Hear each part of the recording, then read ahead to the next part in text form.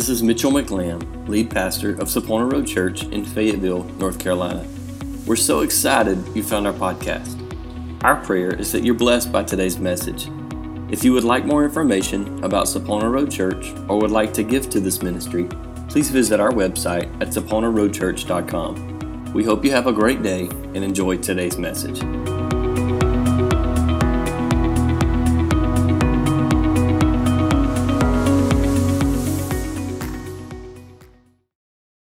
Would you please turn with me real quick to Colossians? What in the world does Colossians have to do with the Christmas story? We've walked through this the last couple weeks, and this has been very obvious. The characters that we've talked about. We talked about the wise men, and we talked about their journey, and I asked you, please don't rob them of their journey. When they left home, they left with their very best, and they went to worship a king, not knowing what the king was going to be like, who the king was going to be, but they went to worship the king. And I talked to you about Mary and the gift that was within Mary. And I believe that the Lord used that message last week to speak to some of us and encourage some of us with what it is that God has put inside of us that maybe we don't see, or potential that's there, that He's birthed something in us that is divine, and divine nature and our human nature has collided, and through that, God wants to do something through our life. And today I want to discuss this thought process that really, He's not necessarily a character in the nativity scene. He's not really a character that we think about when we think about the Christmas story. But as we're walking through this journey, the Lord laid this on my heart that we need to look at John the Baptist. And so I want to start this in Colossians chapter 3. I'm going to read verses 16 and 17. I believe it's on your screen maybe, but it says, "Let the message about Christ in all its richness fill your lives. Teach and counsel each other with all the wisdom He gives. Sing psalms and hymns and spiritual songs to God with thankful hearts. If you think our worship is not biblical, there's your answer. Sing songs and hymns and worship to Him with thankful hearts." What we just did is biblical. Amen? Doesn't matter what style it is, whatever. Regardless, we could sit down in a variety. If we're singing songs and hymns of worship to the Lord, we're doing what the Bible tells us to do. Amen? Whatever you say, do it as a representative of the Lord Jesus, giving thanks through Him to God the Father. I want us to look at John the Baptist in a little different way today. I know he's not your typical Christmas character. You ever seen a nativity set up with this grungy-looking dude with this camel hair coat and robe with a belt tied around his waist, dipping honey out the honeycomb, eating locusts? No. But he's essential to the Christmas story.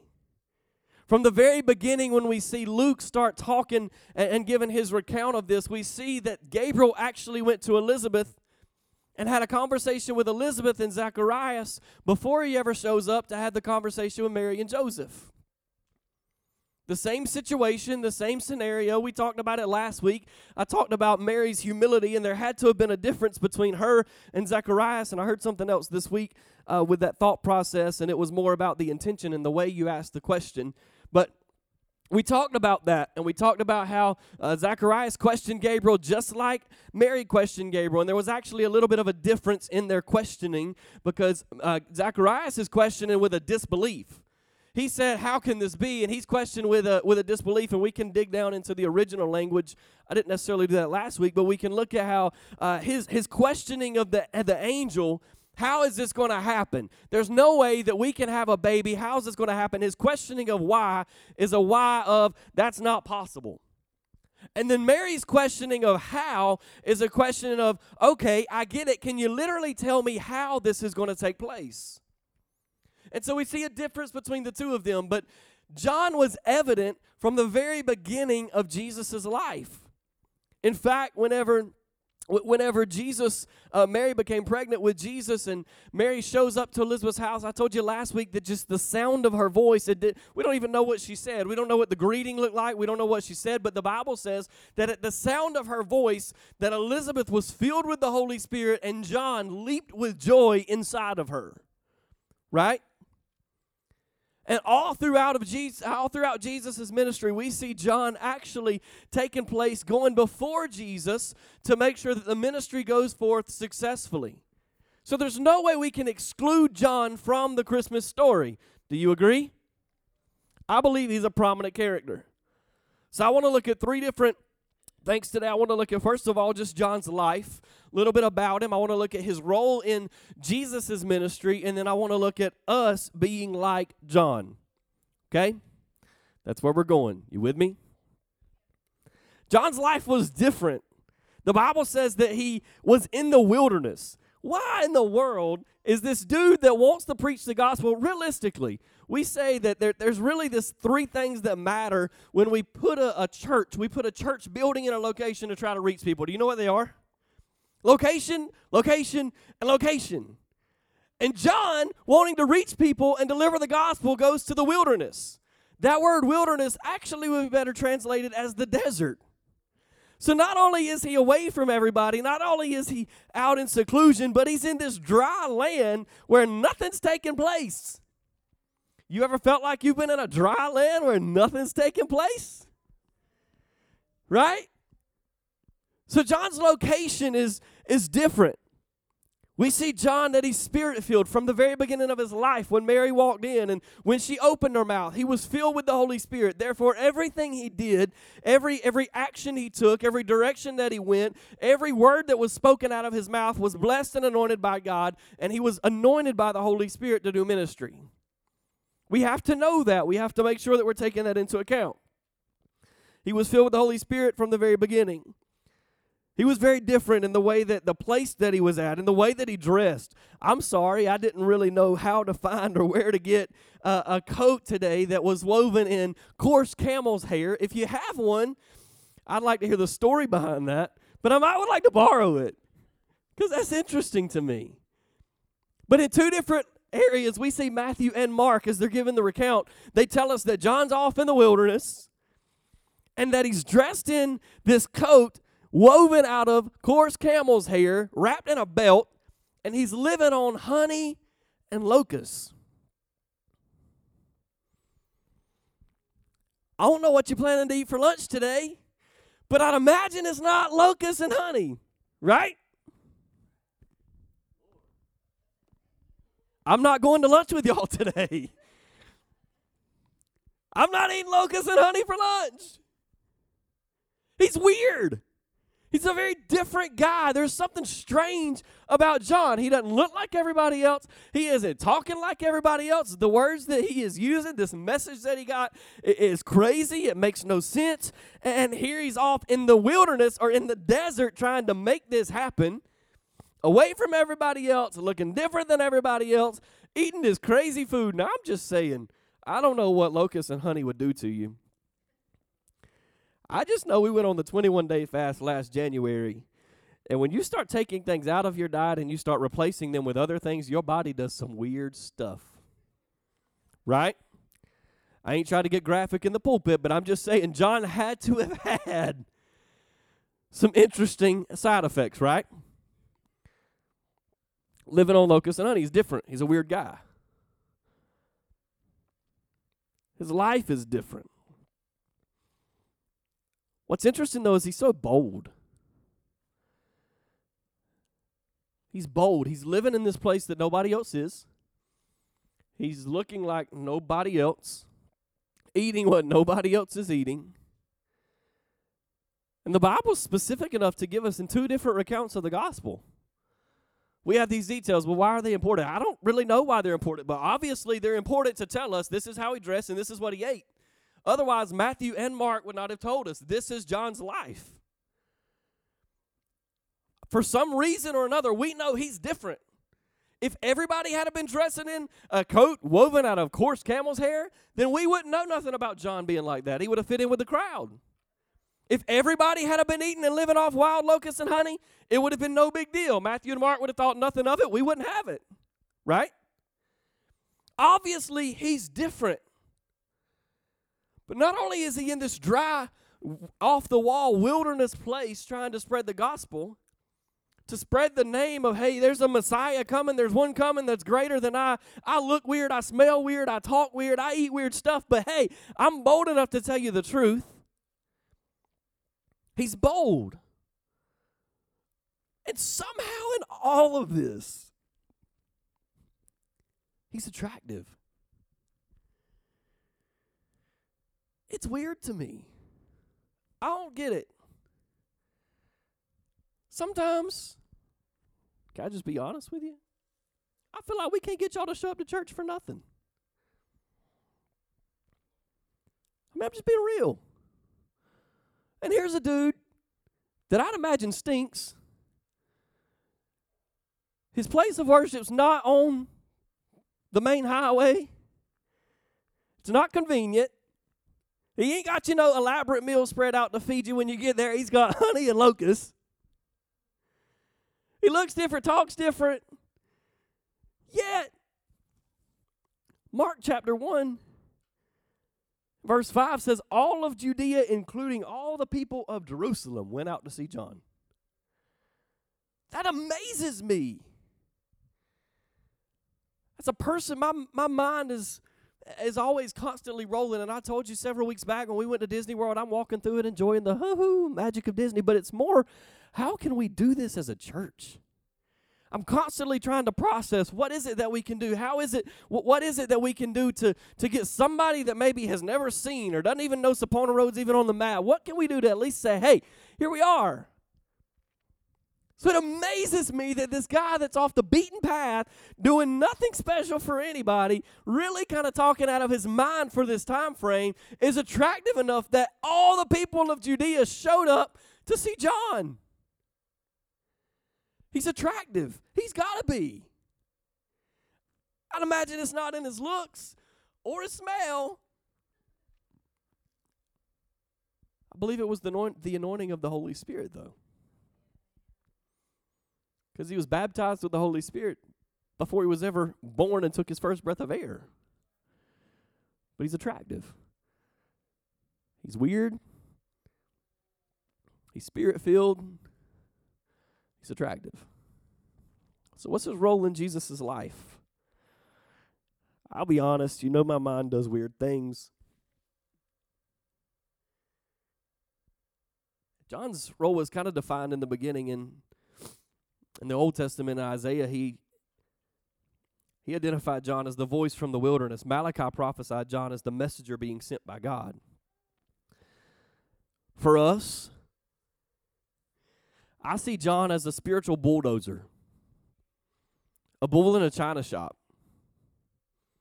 None of this made any sense whatsoever. Jesus, the Messiah, is about to come from a place where nobody really has anything but Bethlehem, the place of bread, which is fantastic considering he's going to be the bread of life, but it's a nowhere little place. He's coming from a nowhere little family, and he's supposedly the Messiah that's going to raise up and be the Savior of the world, to be the Savior of the people of Israel. Hey, who is this guy?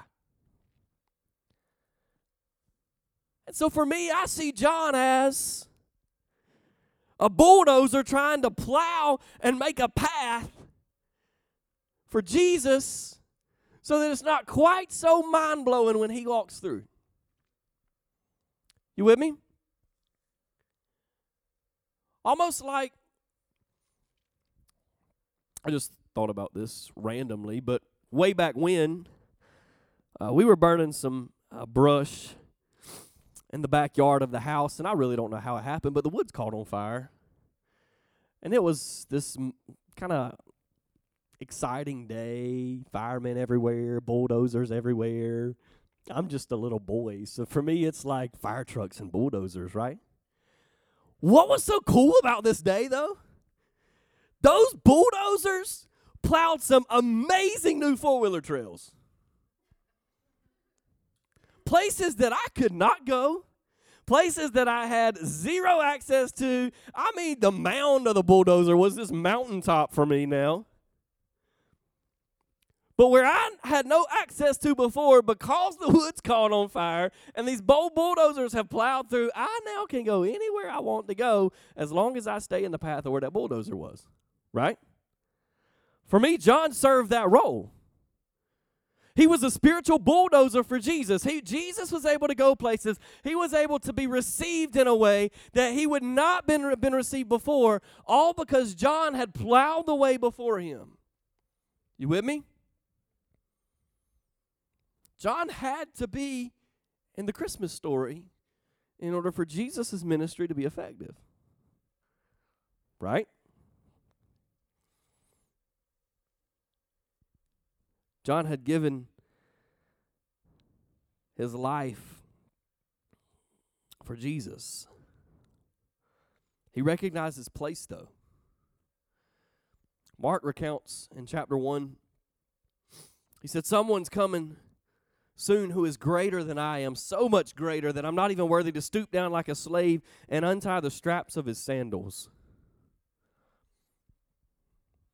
You ever seen a bulldozer that had humility?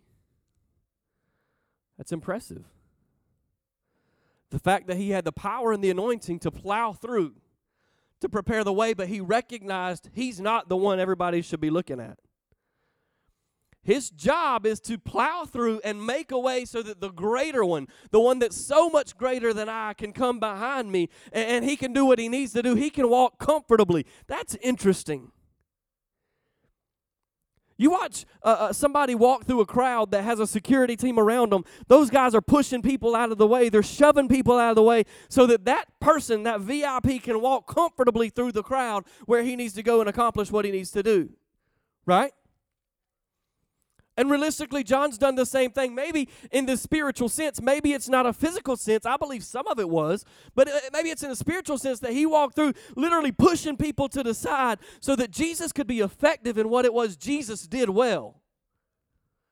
John had a place. He had a role and he knew his place. What's interesting, though, is how different Jesus sees John than how John sees John. Because it came time for Jesus to be baptized. The prophecy had said that he would be baptized, that they would do the first fruits, that they would go through. And Jesus shows up to the river where John's baptizing people. I think that would have been an amazing thing to see. One dude baptizing all these people that just happened to show up to hear him talk. Have you ever heard of the Babylon Bee website? Anybody? It's a satire. It's fake. It's not real. If you ever see anything that's, don't assume that it's something crazy. There was an article that they published several years back that said that Elevation Church had a water slide in their church, and that's how they baptize people. That's not true. It's fake. It's to make you laugh. That we should put massaging chairs in our pews, and that we should, some of you would be more excited about coming to sit down for a little while if there was massaging chairs and heaters in them, right? And so they write stuff like this, and I could picture them writing an article of, and it's similar to the one that they wrote about the water slide, but my mind just somehow pictures these people, and they've orchestrated this line kind of like a fast pass line at Disney World, and somehow you're rolling through, and John's just got somebody, and he's handing them people. This is just my interpretation. I have no clue that it was really like that. I'm sure it was more meaningful when he baptized in the name of the Father, Son, and Holy Spirit. But Jesus shows up in the midst of all this ministry. That's the point. Jesus shows up in the middle of all this ministry. All these people are there. He's obviously attractive. And Jesus walks on the scene and kind of tries to slip in line. And John said, "No, you should be baptizing me." And this is where Jesus' interpretation of John and John's interpretation of John are obviously different. Because John said, "Here comes one greater than I, that I'm not even worthy to stoop down and tie his sandals." But Jesus thinks enough of John to step up and allow him to be a part of the plan to fulfill the prophecy of the Old Testament. He said, "No, we've got a job to do. We have a prophecy to fulfill. So you need to baptize me." And John agreed. Wouldn't you agree? But John knew his place. He knew his role. But Jesus saw enough in John to allow him to be a part of the fulfillment of the plan of God.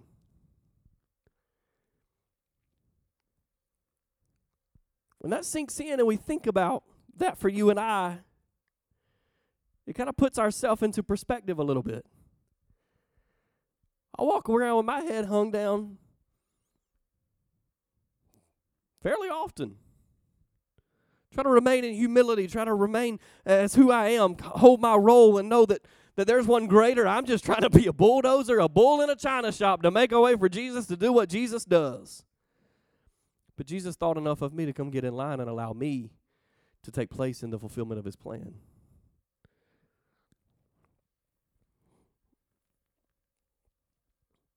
There's a human side of John. He was put into prison for preaching the gospel. See, it's interesting for me, and there's a book that I was listening to a while back, and it was this mind-blowing thought. John's in prison. He's baptized Jesus. He knew the Messiah was coming. He knew there was one greater coming than I. He's watched Jesus perform some miracles, and here he is sitting in prison. It's really amazing how our circumstances can change our perspective. Right? Your circumstances ever change your perspective? John knows Jesus.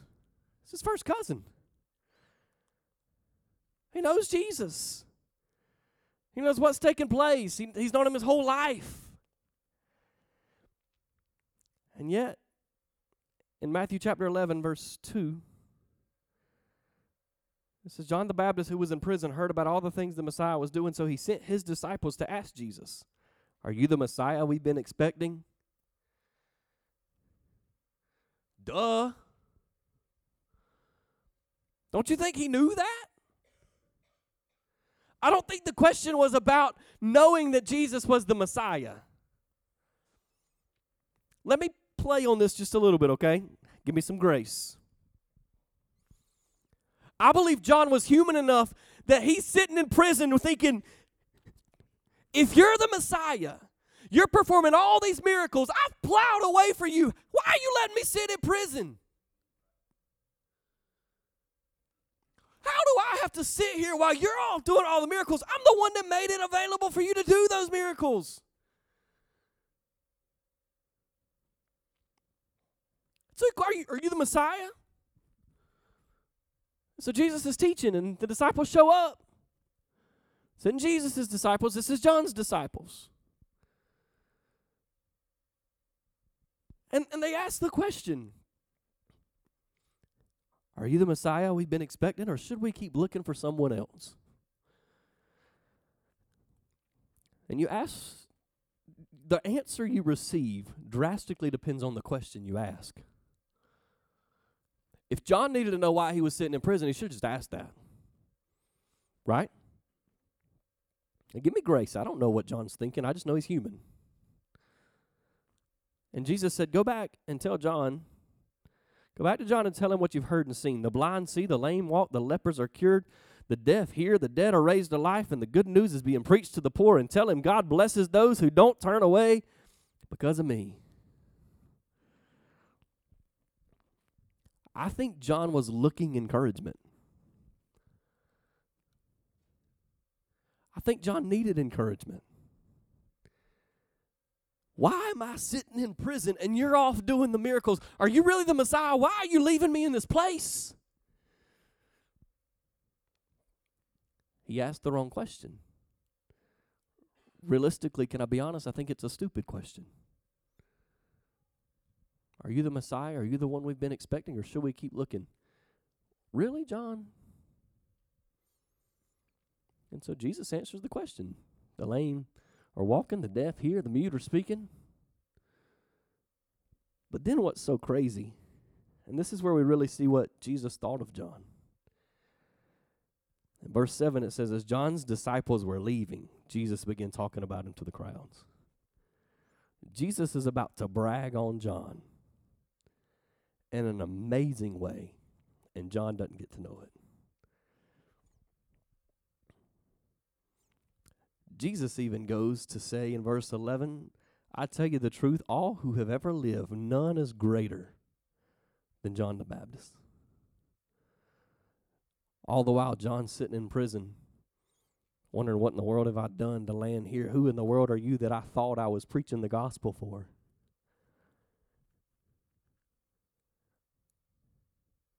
That's interesting.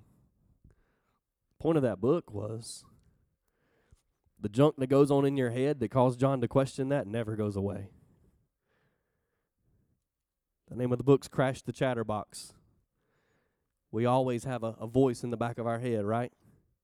Talking junk to us day and night. It doesn't ever go away. John, even in his place, was human enough to experience that. He asked the wrong question, so he got the wrong answer, but Jesus thought enough of John to say that there's nobody greater, yet even the least person in the kingdom of heaven is greater than he is. He was human.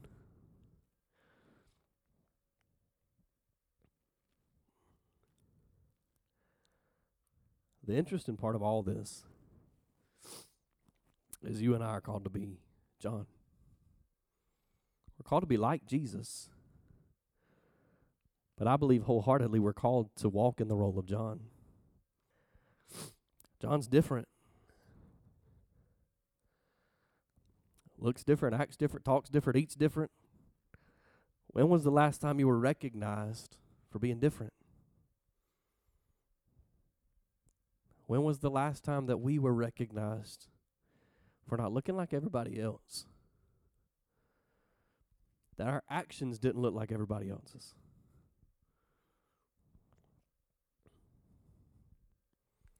I've had quite a few people, to be honest, it's made me nervous, tell me that they're joining us online, watching our services. I'm so grateful for that.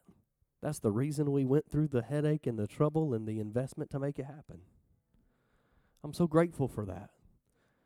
It makes me nervous because I see you beautiful people, and I've got used to you beautiful people being a part of the family, and I can talk to you and be very real with you. I don't know who I'm talking to now. But you know what's interesting?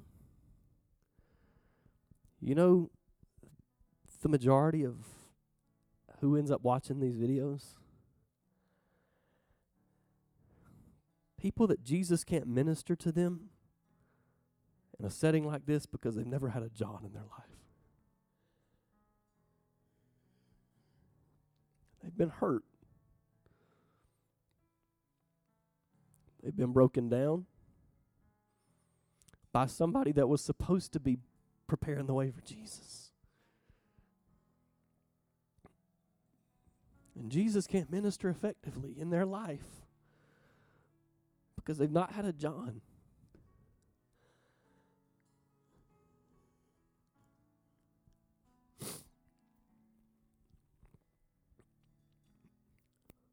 Somebody's got to make the way out there in Walmart when everybody under the sun's trying to get out and check out to get home because everybody waited to the last minute of the Christmas shop. Amazon's quit delivering it on time.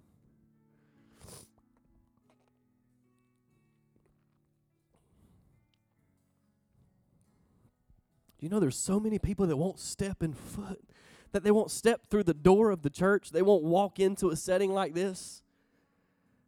Because rather than a John preparing the way and opening up and allowing them to see that we're just real people, that we hurt, that we're broken, that we're busted up just like they are, rather than being honest and being real, rather than saying, you know what, I hurt like you hurt, I have bad days like you have, but I have the hope of Jesus.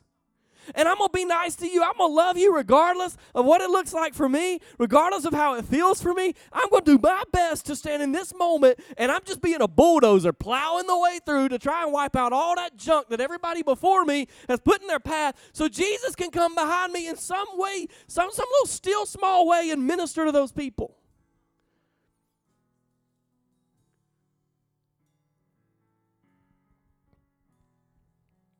Jesus could not have accomplished the mission of the gospel without people going before him. The disciples were standing right there with him when he said, hey, you know what? You're not going to send these people away hungry like you think you're going to do. No, you're going to be a John. You're going to do something miraculous right here for a moment. Take these little fish, take this bread, I'm going to bless it. You're going to go and you're going to feed these people. And because you feed them, now they're going to look at me in a different light. I'm going to be able to minister to them and speak to their heart, not to their stomach.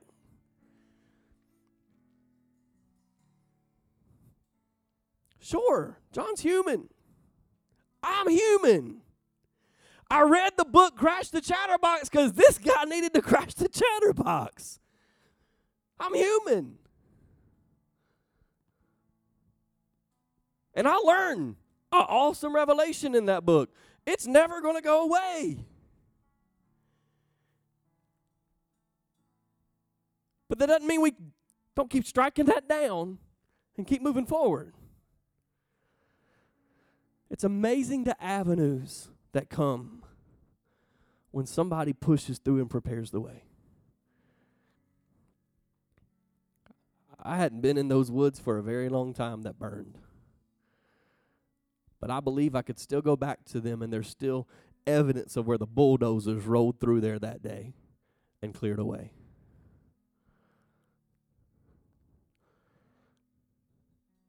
God's calling us to be the John. It's not hard to be John. It's uncomfortable. And that dry place that we're called to minister might be that place of aggravation where we're just as frustrated and fed up and mad at everybody else just like they are. That might be our dry wilderness that we're in the middle of, yet we still put a smile on our face and bring some light to somebody. John's baptizing people. But the whole time he's saying, one's coming greater than I, baptize you in water. He's going to baptize you in the Holy Spirit. It's not about John. It's not about John at all. It's about what he's doing to prepare the way for Jesus. I can't preach a sermon like I intend to preach next Sunday and it be effective without some Johns going before and opening up the door and softening some hearts and say, you know what? I asked somebody that I talked to this week that was talking about our services that said, you know, they don't care to go to a church. I said, our church is perfect for you. Because we're all like that. This guy's the one that's been hurt as bad as anybody. We're a perfect place for you. But until we show them that outside of this place, they're never going to walk in. I don't care that they ever walk in these doors. I hope and pray they sure do. Hope they become millionaires at the same time. We're just prophesying in all kinds of ways today. The point is, though, that somehow, some way, somebody's plowed up some ground so that Jesus can walk humbly and do what Jesus does. It ain't your job to convict anybody. It ain't your job to push anything on anybody. It ain't your job to tell somebody they're going to hell in a handbasket. Two wrongs don't make a right. It is your job to push the junk out of the way so that Jesus can do what Jesus does. Father, I know my role today. I walk in humility knowing that, God, I'm not worthy to stoop down, as John said, and buckle the straps of your sandals, Lord. God, but I also walk with my head up and I walk in authority knowing that you've gifted me and you've empowered me by the Holy Spirit. Father, you've put a mandate on us today. You've put a calling on us. You've allowed us to see something in a different light today. Lord, and you're calling us to be bulldozers.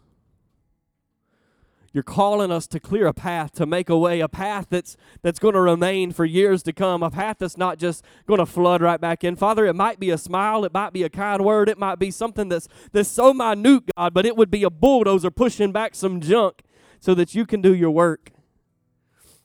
And that's what you're calling us to today. Father, we've heard today that John's different.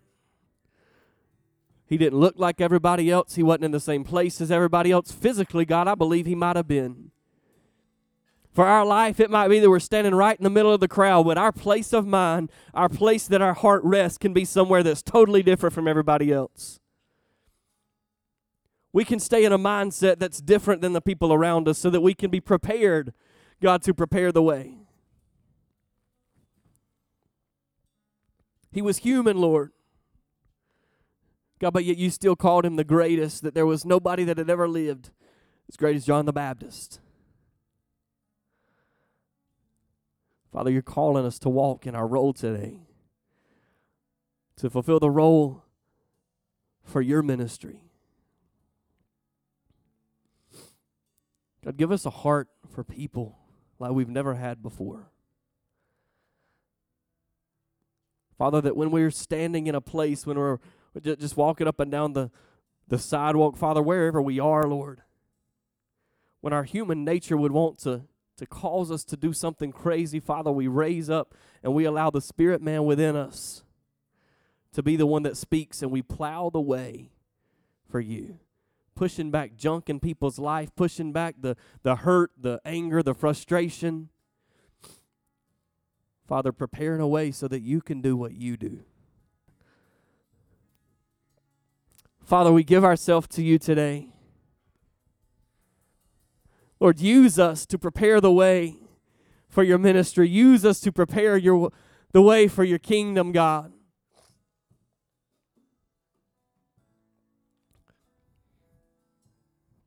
Lord, let us not allow this Christmas season to go by and be all about receiving and what we can get and what we can get and even what we can give, God. But let us take a minute today, Father, and remember that somebody has to go before you. There's people that are outside the walls of this church. There's people that are in our families that are hurting, that have been hurt by people, God, that were just hurting people themselves, Lord. God, but they've been hurt, and you can't minister to their heart because there's not been another John to come and prepare the way. God, use us as bulldozers. Allow us to push back some of the junk, some of the crud. We do it in all humility. We do it in all gentleness. It might be just a simple smile, God, but we're taking the action of a bulldozer to push back some stuff. As we plow more and more, Father, it opens up the ground and it turns over the ground of their heart so that you can minister to them. God, we're committing to be different. We commit ourselves, Lord. Let us be recognized as somebody different. Don't let us look like everybody else, Father. Don't let us act like everybody else. Let there even be a sweet aroma of worship that comes from us, God. Let the temperature shift when we walk in the room because of the fire of the Holy Spirit.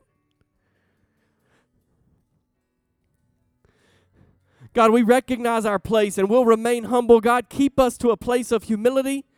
Father, but we also recognize that you've chosen each one of us today as a part of the fulfillment to your plan. Just like you allowed John to baptize you, Jesus, you're allowing us to take a role, to take a place in the fulfillment of history, in the fulfillment of your will, in the fulfillment of your plan, God. Use us, Lord, to prepare the way for your ministry. Father, I pray that as we walk throughout the rest of this week, God, Lord, that you would give us eyes, we would be extremely intentional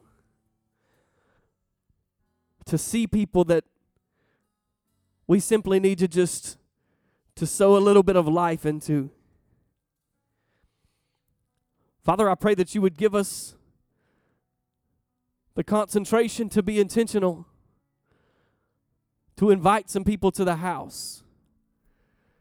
God, that conversation can't just be, hey, why don't you go to church with me, Lord? But it's going to be just taking a moment, finding common ground, pouring into their life and give them hope and a reason to join us to sit on our pew in church. Father, I pray that you would begin to put people on our hearts and our minds even as we stand in this altar today. God, that need to receive a text message from us whenever we walk out the door, that need to be encouraged throughout this week, God, that they would just see something different, that we push back the junk just a little bit so that you could minister. Father, as we go out and we act in our role of John this week. Father, I know it's going to be blessed. I know that you're going to pour out your blessings on our efforts. God, it very well may land us in a place that's uncomfortable, as John sat in prison. But we're willing to sacrifice it all for you as you sacrificed for us. God, I pray for the people that are going to show up here next Sunday. God, I'm believing that people will be in the house that wouldn't ordinarily be here. God, and I pray that they see more than anything, they see your love shine through on every person's face that's a part of this family. Lord, every person that represents Sapona Road Church of God, I pray, Lord, that we're simply a bulldozer gently plowing through the junk, and that be what people see so that Jesus can come behind us and do the ministry. Father, I pray for your blessings on our families. God, you poured out so much on us. Father, I thank you for this season, this time of celebration, the time of remembrance, as we celebrate your goodness, your love, your grace that you gave us in your Son. Father, I pray you keep us, you bring us back again in Jesus' name. Amen and amen.